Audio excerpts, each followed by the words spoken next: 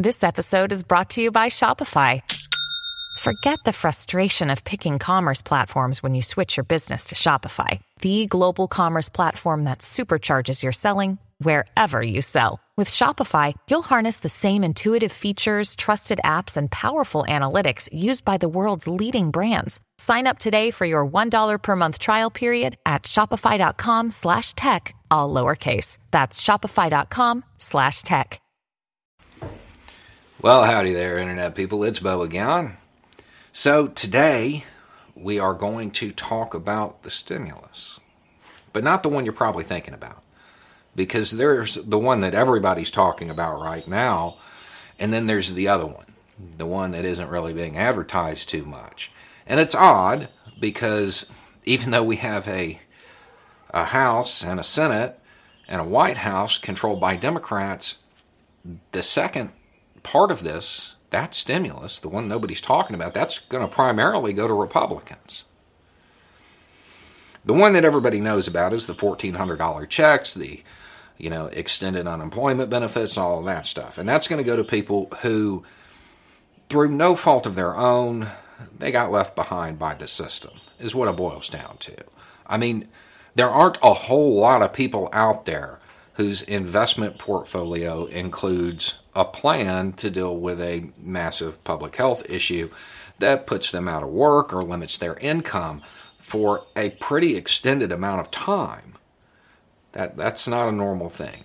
So a whole bunch of people, through no fault of their own, wound up in a situation where they didn't have enough food to put on the table, they couldn't make ends meet, they couldn't get a job, there was an educational barrier barring them from the new jobs that opened up, like in nursing or whatever. So they got left behind by the system, and they needed a little bit of help. That's the stimulus everybody knows about. Now, the other one, the one they're keeping quiet, is going to go to people who, because of that stimulus, acknowledge that the system is broke.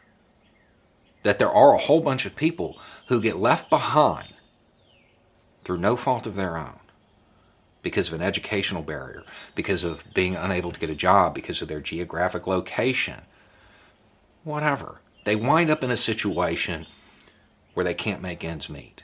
They don't have enough food to put on the table. And they need a little help.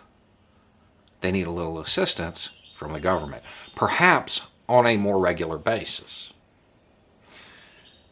That second stimulus, that one nobody's talking about, that's going to go primarily to Republicans who will acknowledge this, perhaps for the first time.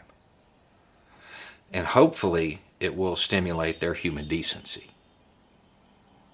their compassion towards people who need a hand up every once in a while. Those people who are on SNAP. Those people who get help. Because if this year has taught us anything, it's that most people aren't as secure as they like to think they are. And that it doesn't take very long to go from being the one that is looking down on everybody to being somebody who needs a little help. It might be wise for a whole lot of people to realize this system is broke. It doesn't function. It leaves people behind all the time. And as those being left behind, as their numbers grow, you have to wonder how long it's going to be until you're in that group being left behind.